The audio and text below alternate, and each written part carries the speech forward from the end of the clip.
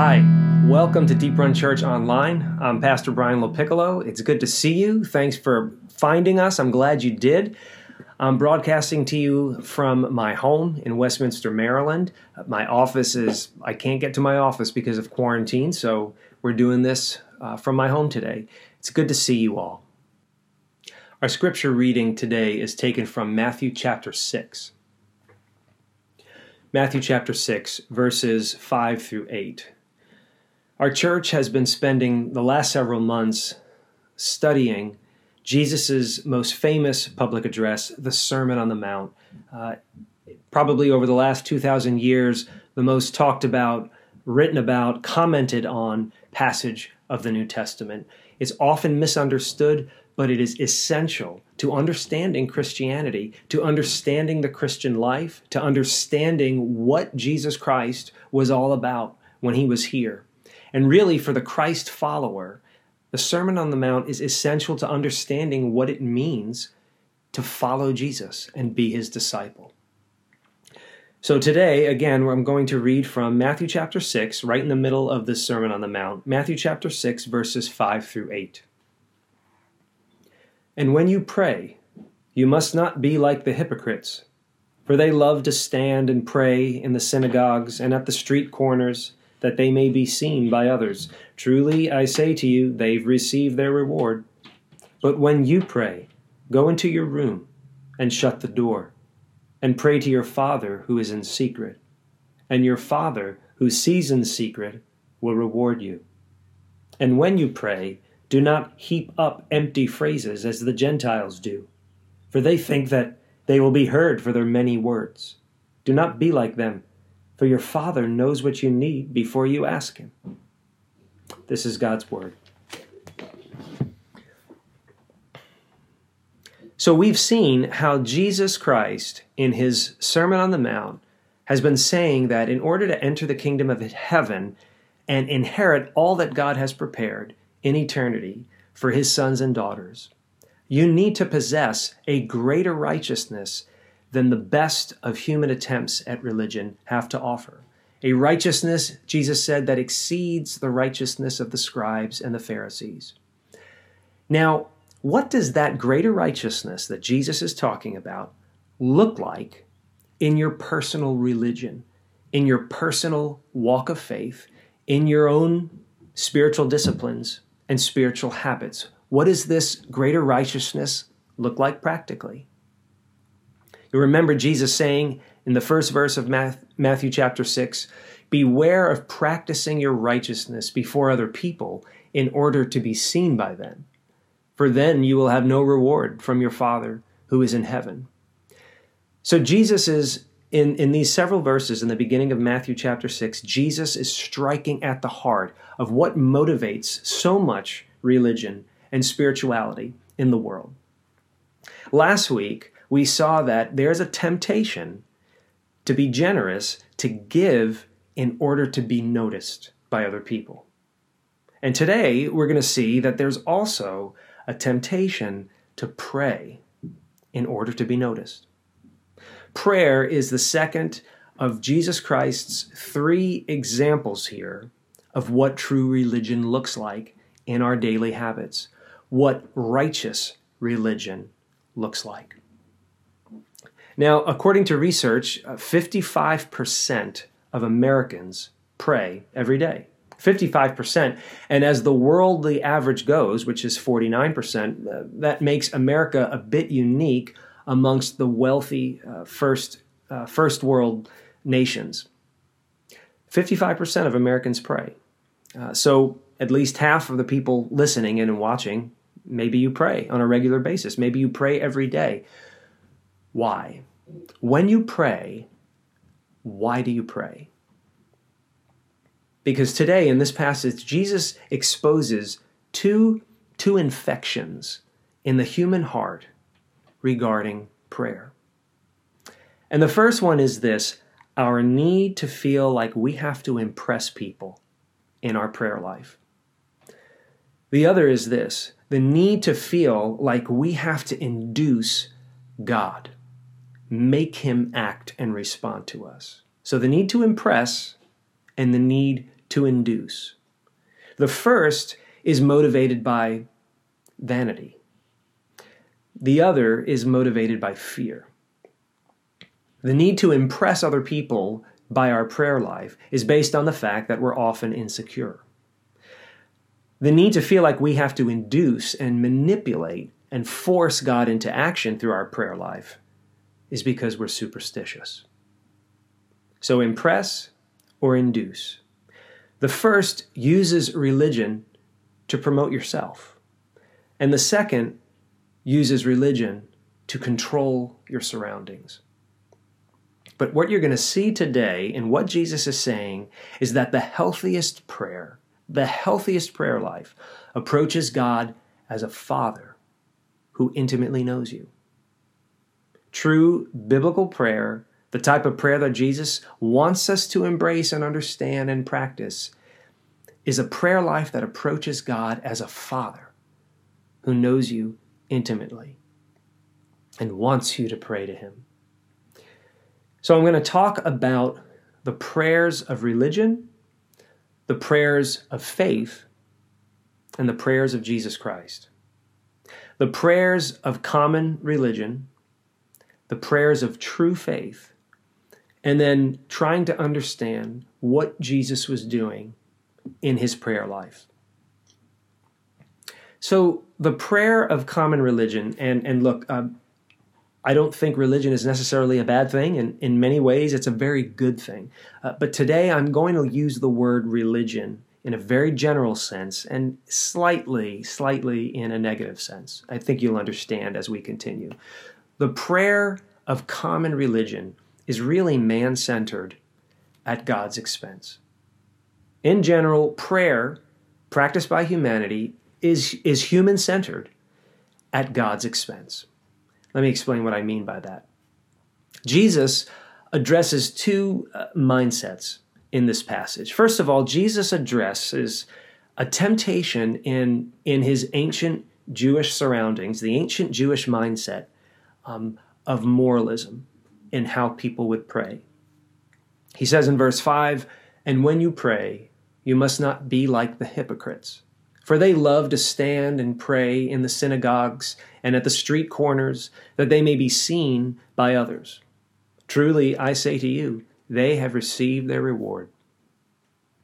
So by Jesus' day, the first century, and actually for many centuries before Jesus' time, it had become a routine thing for well-meaning, devout, faithful, practicing Jews to go through a process of daily prayers. This was very prominent in the religion of the Jews. So much that if you go to passages in the book of Daniel, you can see Daniel's own prayer habits resembling the regular prayer hours of the Jewish day. If you go to the book of Acts, you will also see the apostles and the Jews practicing daily prayer, certain hours of prayer where wherever you were and whatever you were doing, you would stop, you would turn towards Jerusalem, and you would pray. Now, this wasn't this wasn't a practice or a routine that was commanded in the Old Testament Mosaic law, but there was certainly nothing wrong with it if it was sincere. But many New Testament scholars think that this is what Jesus was getting at by talking about people who pray in the synagogues and specifically people who are praying on the street corners. What's that all about? Well, scholars say that if you wanted to be noticed when you were praying, if you wanted to be heard by other people when you were praying, you could look ahead at your day and you could position yourself and you could time your day so that when the hours of prayer came, you might just happen to be in a public square. You might just happen to be on a street corner, somewhere where someone would notice you and hear you pray. Imagine today timing it just right so that at the hour of prayer, you'd be in the middle of a Starbucks, or you'd be just getting ready to share your Instagram stories, and it's time to pray live for everybody to see. And in our contemporary culture, in our contemporary church-going religious mindset, there is an assumption It's an unspoken assumption, but there's an assumption that style and form and the content of prayers really reflect the devotion, the religious and spiritual devotion of the person praying. And we, in a sense, think that the more eloquent the prayer, the more passionate, the more informed the prayer, the more spiritual the one who's praying it must be. And so I think the evidence of this is that some people, you've probably felt this way yourself, and as a pastor, I've certainly heard people say this to me, some people feel embarrassed to pray out loud openly in front of other people because they just think they sound so simple or simplistic or dumb. They feel like they don't know what to say, or they don't have anything to say. They don't pray like clergymen, like professional men and women in ministry. And so Jesus really was exposing a tendency to feel like you need to impress people with your prayer life. But Jesus was also addressing the Gentile mindset, the pagan mindset that was prevalent in ancient pagan religions and prayer practices. He says in verse 7, "And when you pray, do not heap up empty phrases as the Gentiles do, for they think that they will be heard for their many words." So think of the chants, the incantations, the repetitive frenzies of some religious rituals. Think of the prophets of Baal in 1 Kings chapter 18. Think of how the prophets of Baal for like 4 hours continued to recite louder and louder incantations and began mutilating themselves, cutting themselves, all unsuccessfully. They could not get fire to come down from heaven. Think of, in the book of Acts, chapter 19, how the citizens of Ephesus, because of their anger that the message of Christianity was not only moving forward and changing their community, but was actually impacting their business negatively, they began shouting in public for 2 hours, "Great is Artemis of the Ephesians." Right? Remember things like that, and you realize that the ancient pagan mentality was this. The gods can't be trusted, but they can be manipulated if you talk more, if you speak louder, and if you do more. And actually, I think our contemporary culture has a lot in common with the ancient pagan way of looking at religion and prayer practices. The contemporary unchurched mindset, and maybe you're listening in and you're coming from an unchurched perspective. You don't believe you're very religious. You don't believe you're a believer.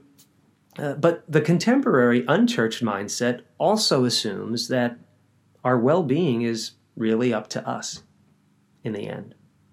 That if you work harder, if you talk louder, if you raise awareness relentlessly of a need or an issue, ultimately, you can save yourselves. We can save ourselves if we try hard enough, if we talk loud enough, if we spread the word. And if God does exist, well, maybe He'll help us. Think about it this way. Some important concepts, some important endeavors in our world, environmentalism, civil rights, even politics or scientific advancements. Now, these are all good things, right? Like Olaf says, all good things, all good things. I'm not criticizing any of these. We should be involved in these endeavors, but people often think, from a secular perspective, if you work hard at these things, if you talk loud, if you relentlessly raise awareness, humanity can save itself. And if there is a God out there, and if He does exist, if He is good, if He's loving, maybe He'll help us if we help ourselves first. And so Jesus, and actually, it's always impressive to see how this ancient Bible is so relevant for today. Jesus and the Bible here confront two common mindsets of the ancient world and today's world, that people use prayer as a means to impress others. They use prayer as a means to achieve status. And people also use prayer as a means to induce, manipulate, coerce God into acting and doing what they want Him to do. In a sense, in order to control their environment. So people use prayer for a status thing, and people use prayer as a control thing. And as Tim Keller says, people are really just using God. In general, people use God. This is man-centered prayer at God's expense. So Jesus, as the Sermon on the Mount repeatedly shows us, Jesus gives us a vision for a radically different approach to prayer. Radically different approach. And so the prayer of true faith is God-centered at your own expense. The type of prayer that Jesus is talking about is God-centered prayer at your own expense, at the self's expense. Jesus says in verse 6, "But when you pray, go into your room and shut the door and pray to your Father who is in secret. And your Father who sees in secret will reward you." Now, what room is Jesus talking about? Well, in those days in ancient Palestine, there was probably only one room in the house that had a door. It was the inner room. The word that Jesus is using here also could mean a storehouse or a barn. And here's the idea. Jesus is basically saying, in our terminology, you want to pray? Okay, go into your utility closet. Go into your pantry. Pray there. You know, that little room, that little dark room in the house where you keep your non-perishable foods, that room where you keep your cleaning chemicals and your mops and your brooms. Go in there. Pray to your Heavenly Father there. Now, what's the point of this? Are we supposed to take him literalistically? No, of course not. Jesus is using exaggerated imagery to make a point, and this is his point. Pray as though nobody is watching. Pray as though nobody's watching, whether you're in public ministry, like I am, you're a leader in ministry, and people hear you and see you praying in front of them publicly quite often, whether you're in public ministry or whether the only time you pray is in your private devotions. Prayer is essentially intimacy with God. Prayer is about a relationship with God. This is why the prayers to impress other people or the prayers to induce God into action, this is why they mock true prayer. This is why they insult the true God. Because we all know that people in authentic relationships don't act like that. People in legitimate, intimate relationships don't manipulate one another or try to impress one another. It's the same in your prayer life, Jesus is saying. The preacher Martin Lloyd-Jones in London in the middle of the 1950s preached a great series on the Sermon on the Mount. And in this passage, Martin Lloyd-Jones applied this passage to our prayer life by saying that faith-guided prayer, Bible-informed, faith-guided prayer exhibits three things. This is what true prayer from Christ's perspective looks like. It's about three things: exclusion, realization, and confidence. And what Martin Lloyd-Jones meant by exclusion is this: whether you pray in private or you pray in public, Christian prayer is exclusively to God and exclusively for God. And Martin Lloyd-Jones wrote that as a preacher, he said, when I'm praying in public, I have to shut out and forget other people. Even though they're all around me and I may be praying for their needs, I have to shut them out and forget about them while I pray to my Creator. And then he goes on to say, I even have to shut out and forget myself when I'm praying to my Creator. Now, exclusion, he doesn't mean social exclusion. Rather, he means focusing your heart, focusing your mind on one listener, praying to him, praying for him. Not only is biblical Christian prayer about exclusion, but it is about realization also. He goes on to say that you have to realize who you're talking to, who you're communing with. You have to realize that God defines himself, that you do not define him. You are talking to the great I am. You are talking to the one who simply is. We don't define him. God defines himself. That's who we're praying to, the holy creator, who is truth, who is light, who is just and merciful, who is terrible and compassionate and kind. And for the believer, the Bible says, for the person who is literally, in a spiritual sense, reborn, born again, with a new life, a new identity, a new existence, this God that you're praying to is actually your heavenly Father, who knows you intimately, who loves you and knows what you need while you're praying to him. Even before you open your mouth, as David said in Psalm 139, he knows everything that's going to come out. He knows everything you're going to ask him for, and he knows what you need. So prayer is about exclusion, prayer is about realization, and finally, Martin Lloyd-Jones says prayer is about confidence. Confidence that God's plan can't be thwarted. That if this God who defines himself is who he says he is and is all of these things that you have realized in your prayer, then his plans can't be changed, that he keeps all of his promises, and that he will stay true to himself. Right? And if this God stays true to himself and who he is, then as you pray, you can expect him to listen to you. You can expect him to answer you. You can expect this God to provide for you and to help in his timing, according to his wisdom. Right? So Christian prayer, biblical prayer, is about exclusion. It is about realization. It is about confidence. You are exclusively praying to God and for God alone, realizing that he is who he says he is according to how he defines himself, and based on that, praying with confidence that he will listen, that he will answer, that he will provide in his wisdom and in his timing.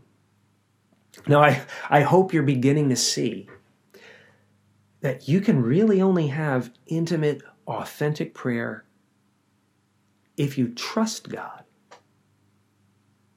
The only way to have an authentic, legitimate, intimate prayer life is if you actually trust this God of the Bible. And so Jesus says in verse 8, this is why he says, stop praying like the religious hypocrites and stop praying like the godless pagans. Why does he say that? He says, for your Father knows what you need before you ask him. Now, the classic objection to this is to basically say, well, so if God already knows what I need, why am I praying? Why pray at all if he already knows what we need? Isn't it pointless? Well, the ancient church father, Augustine of Hippo, answered that objection. He said, we are not always ready to receive, since we are inclined toward other things and are involved in darkness through our desire for temporal things. Hence, there is brought about in prayer a turning of the heart to God, who is ever ready to give if we will but take what he has given. You see, Augustine understood that a loving parent redirects very patiently, very lovingly, and wisely redirects a child's attention away from what is wanted towards what is truly needed. And so really, Jesus is redirecting us to pray to a God who is our Father, not just our Creator, not just some impersonal force. Jesus is telling us, pray to a heavenly Father who knows you intimately and knows what you need before you even ask for it. Pray as though you are speaking and interacting only with him, whether you're in private or whether you're in public.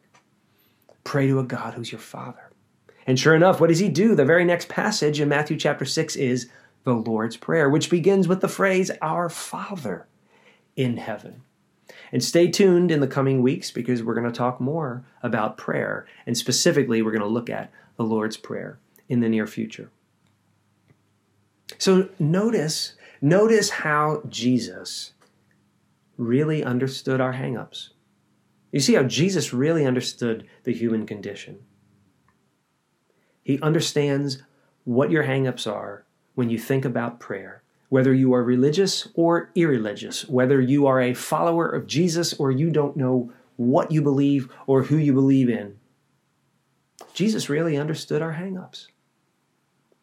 Here's the proof. Look at his encouragement to believers. He's basically saying to believers in this passage, why bother trying to impress people with your prayer life if your heavenly Father is going to reward you someday and tell you that he's proud of you and he loves you? Why bother impressing other people if you know that your God is thinks of you that way? And his encouragement to those who doubt and to those who are skeptical and those who don't believe, his encouragement to unbelievers is, why bother trying to manipulate your Creator when he already knows what you need? And the frightening thing in all that Jesus is saying here is this. Go back and look at verse 5. He says, truly I say to you, they have received their reward. Right? If your prayer life and your religion are about impressing other people and gaining moral status, social status, if your prayer life and your religion are about coercing, manipulating, superstitiously forcing God's hand and thinking that you can get him to act and that you can somehow control God, if these things are what your religion is about or what your spirituality is ultimately about, then this is really scary what Jesus is saying. In this life, whatever you're doing, however you're praying, however you're thinking about your God and religion, enjoy your reward now. The frightening thing is that for all of your efforts to seem spiritual, for all of your efforts to get God's attention, he may not be listening. After all of that, he may not be listening. Martyn Lloyd-Jones said, sin is basically self-worship, self-adulation, self-praise, and it's so sneaky when it comes to religion. He said, sin is something that follows you even into the very presence of God. Remember, Satan was the most beautiful and glorious and greatest angel, and he even fell from the presence of God. Martyn Lloyd-Jones said, sin is something that follows us even into the very presence of God. Even when we try to persuade ourselves that we are worshiping God, we are actually worshiping ourselves and doing nothing more. But Jesus not only understood your hang-ups with prayer and religion, Jesus actually did something about it. Jesus is a God who did something about it to draw you into an intimate relationship with him, which is really what prayer is all about.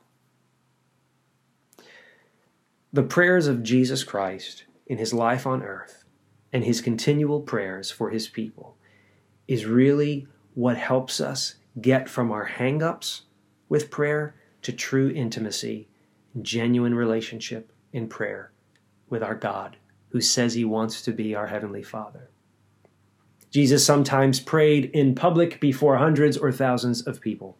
Sometimes Jesus prayed alone in the wilderness.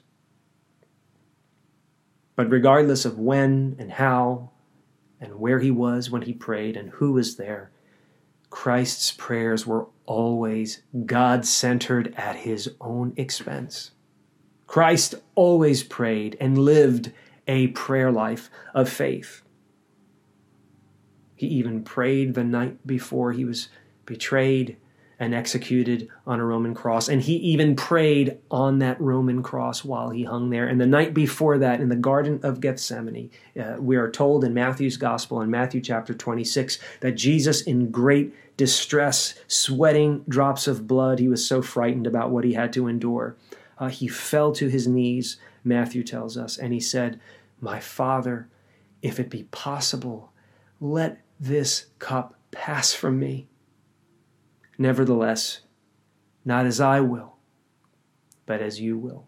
That, friends, may have been the most important words ever uttered in prayer in the history of the human race when the Son of God said, "My Father, I don't want to do this. Nevertheless, not as I will, but as you will." And the musician Michael Card said that far more painful than the physical death Jesus was about to face was the death of his will. Not the death of his body, but the death of his will. That was the real battle for Christ while he prayed in the garden. And while he hung on that cross was the death of his own will as a human being to protect himself. He gave himself up. He killed his own will. That is God-centered prayer at your own expense. The prayers of the Son of God were exclusively for the Heavenly Father. The prayers of Jesus were realistically about God for who he truly is. And the prayers of Jesus Christ were confident that his Heavenly Father would answer him. And God answered the prayers of Jesus Christ. To not abandon him to the grave, to not leave us all as God's enemies, but to unite us, to adopt us, to forgive us because we didn't know what we were doing when we sent him to the cross for our own sins. Do you see that God answered the prayers of the righteous Jesus Christ? And the reason God answered those prayers was because Jesus prayed in a God-centered way at his own expense. When you think about the fact that because of Jesus' death and resurrection, you are forgiven. You have eternal life and peace and joy, and you have been adopted into the family of God as his daughter, as his son. And once a daughter and once a son, always a daughter, always a son. The crucifixion and the resurrection of Jesus Christ prove that God loves to answer the prayers of his children. And whether you are coming at this from a religious background and perspective or from a irreligious, skeptical, unbelieving mindset, whatever your background, whatever your mindset is, do you understand what Jesus is offering you? Not only in your prayers, but in your very existence. Jesus is offering you the promise for now, for all that we're going through right now in this world, the promise now. He says, "I will never leave you nor forsake you." And he offers you for the future, one day when you see him face to face, where he will say to you, "Well done, good and faithful servant." This is the assurance that Jesus offers you now, the assurance of his presence with you every day, and the expectation of his pleasure, his reward, his love when you see him someday. And this, friends, is the true foundation of real, legitimate prayer of faith. The assurance of Jesus' constant presence through this life, and the expectation of his joy and pleasure and reward when you see him one day. So the healthiest prayer life, the healthiest prayer habits, whether in private or in public, is a prayer life that approaches God as your Heavenly Father, a Father who intimately knows you and will answer you and will move and will provide, but as a loving parent, as a wise parent, in his timing and in his way. So trust him. Look, God's enemies pray to impress one another and pray to induce and manipulate him into action. You don't need to do that. God's children draw close to a loving parent. Children draw close to listen. And children ask expectantly. And children wait for a wise and abundant response. You want to engage in faith-based prayer right now? You want to do that? Then walk through your neighborhood. And if you can't walk through your neighborhood, just scroll through your friends list on social media. Walk through your neighborhood or scroll through your friends list, and in your heart's prayer closet, pray for every household. Pray for the needs of every household. Pray for the needs of every individual. And you know what? No one may ever see, no one may ever know that you've done that. But God will see it. God will hear it. God will know. God will never forget it. And so we discover in God-centered, selfless prayer. We discover that when we pray to God alone at our own expense, we discover that God not only blesses us, but God, through those prayers, blesses other people. Just as God blessed you and blessed me and blessed the world through the selfless, God-centered prayers of Jesus our Lord. So trust Him. You don't have to manipulate God. You can't anyway, but you don't have to try. He wants to help you. He's offering to know you. He's offering for you to know Him. Let Him do that. Trust Him. Let's pray.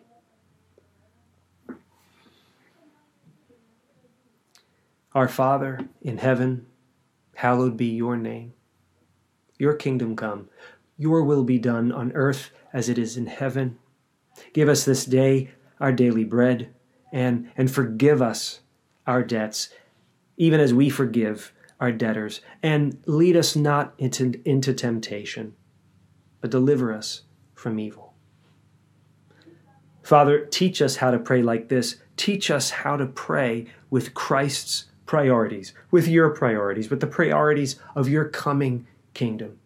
Teach us how to pray as our Lord did, selflessly, centered upon you and you alone. And Lord, through our legitimate, intimate, authentic prayer life with you, would you bless this world, even as you draw us closer to yourself. In the name of our great Savior, Jesus Christ, who prayed on our behalf as He suffered, who even prays on our behalf now before your throne, so that we live and stand and pray in His righteousness. Amen. The last thing I want to mention is that Good Friday and Easter Sunday are a week away. So look for updates on what we're going to provide online for Good Friday and for Easter Sunday. Until then, have a blessed Holy Week. May we be on our knees in prayer and even in fasting when appropriate, that the Lord would bless humanity, that the Lord would bless our planet, that the Lord would bless nations and people groups, and that the Lord would heal our land, and that the Lord would speak more than healing us and protecting us physically, that the Lord would speak His salvation and His peace and His forgiveness and His righteousness and His justice and His love to all humans who desperately need it. Would you pray that way with me throughout the week? I love you. I miss you. Be well. Wash your hands.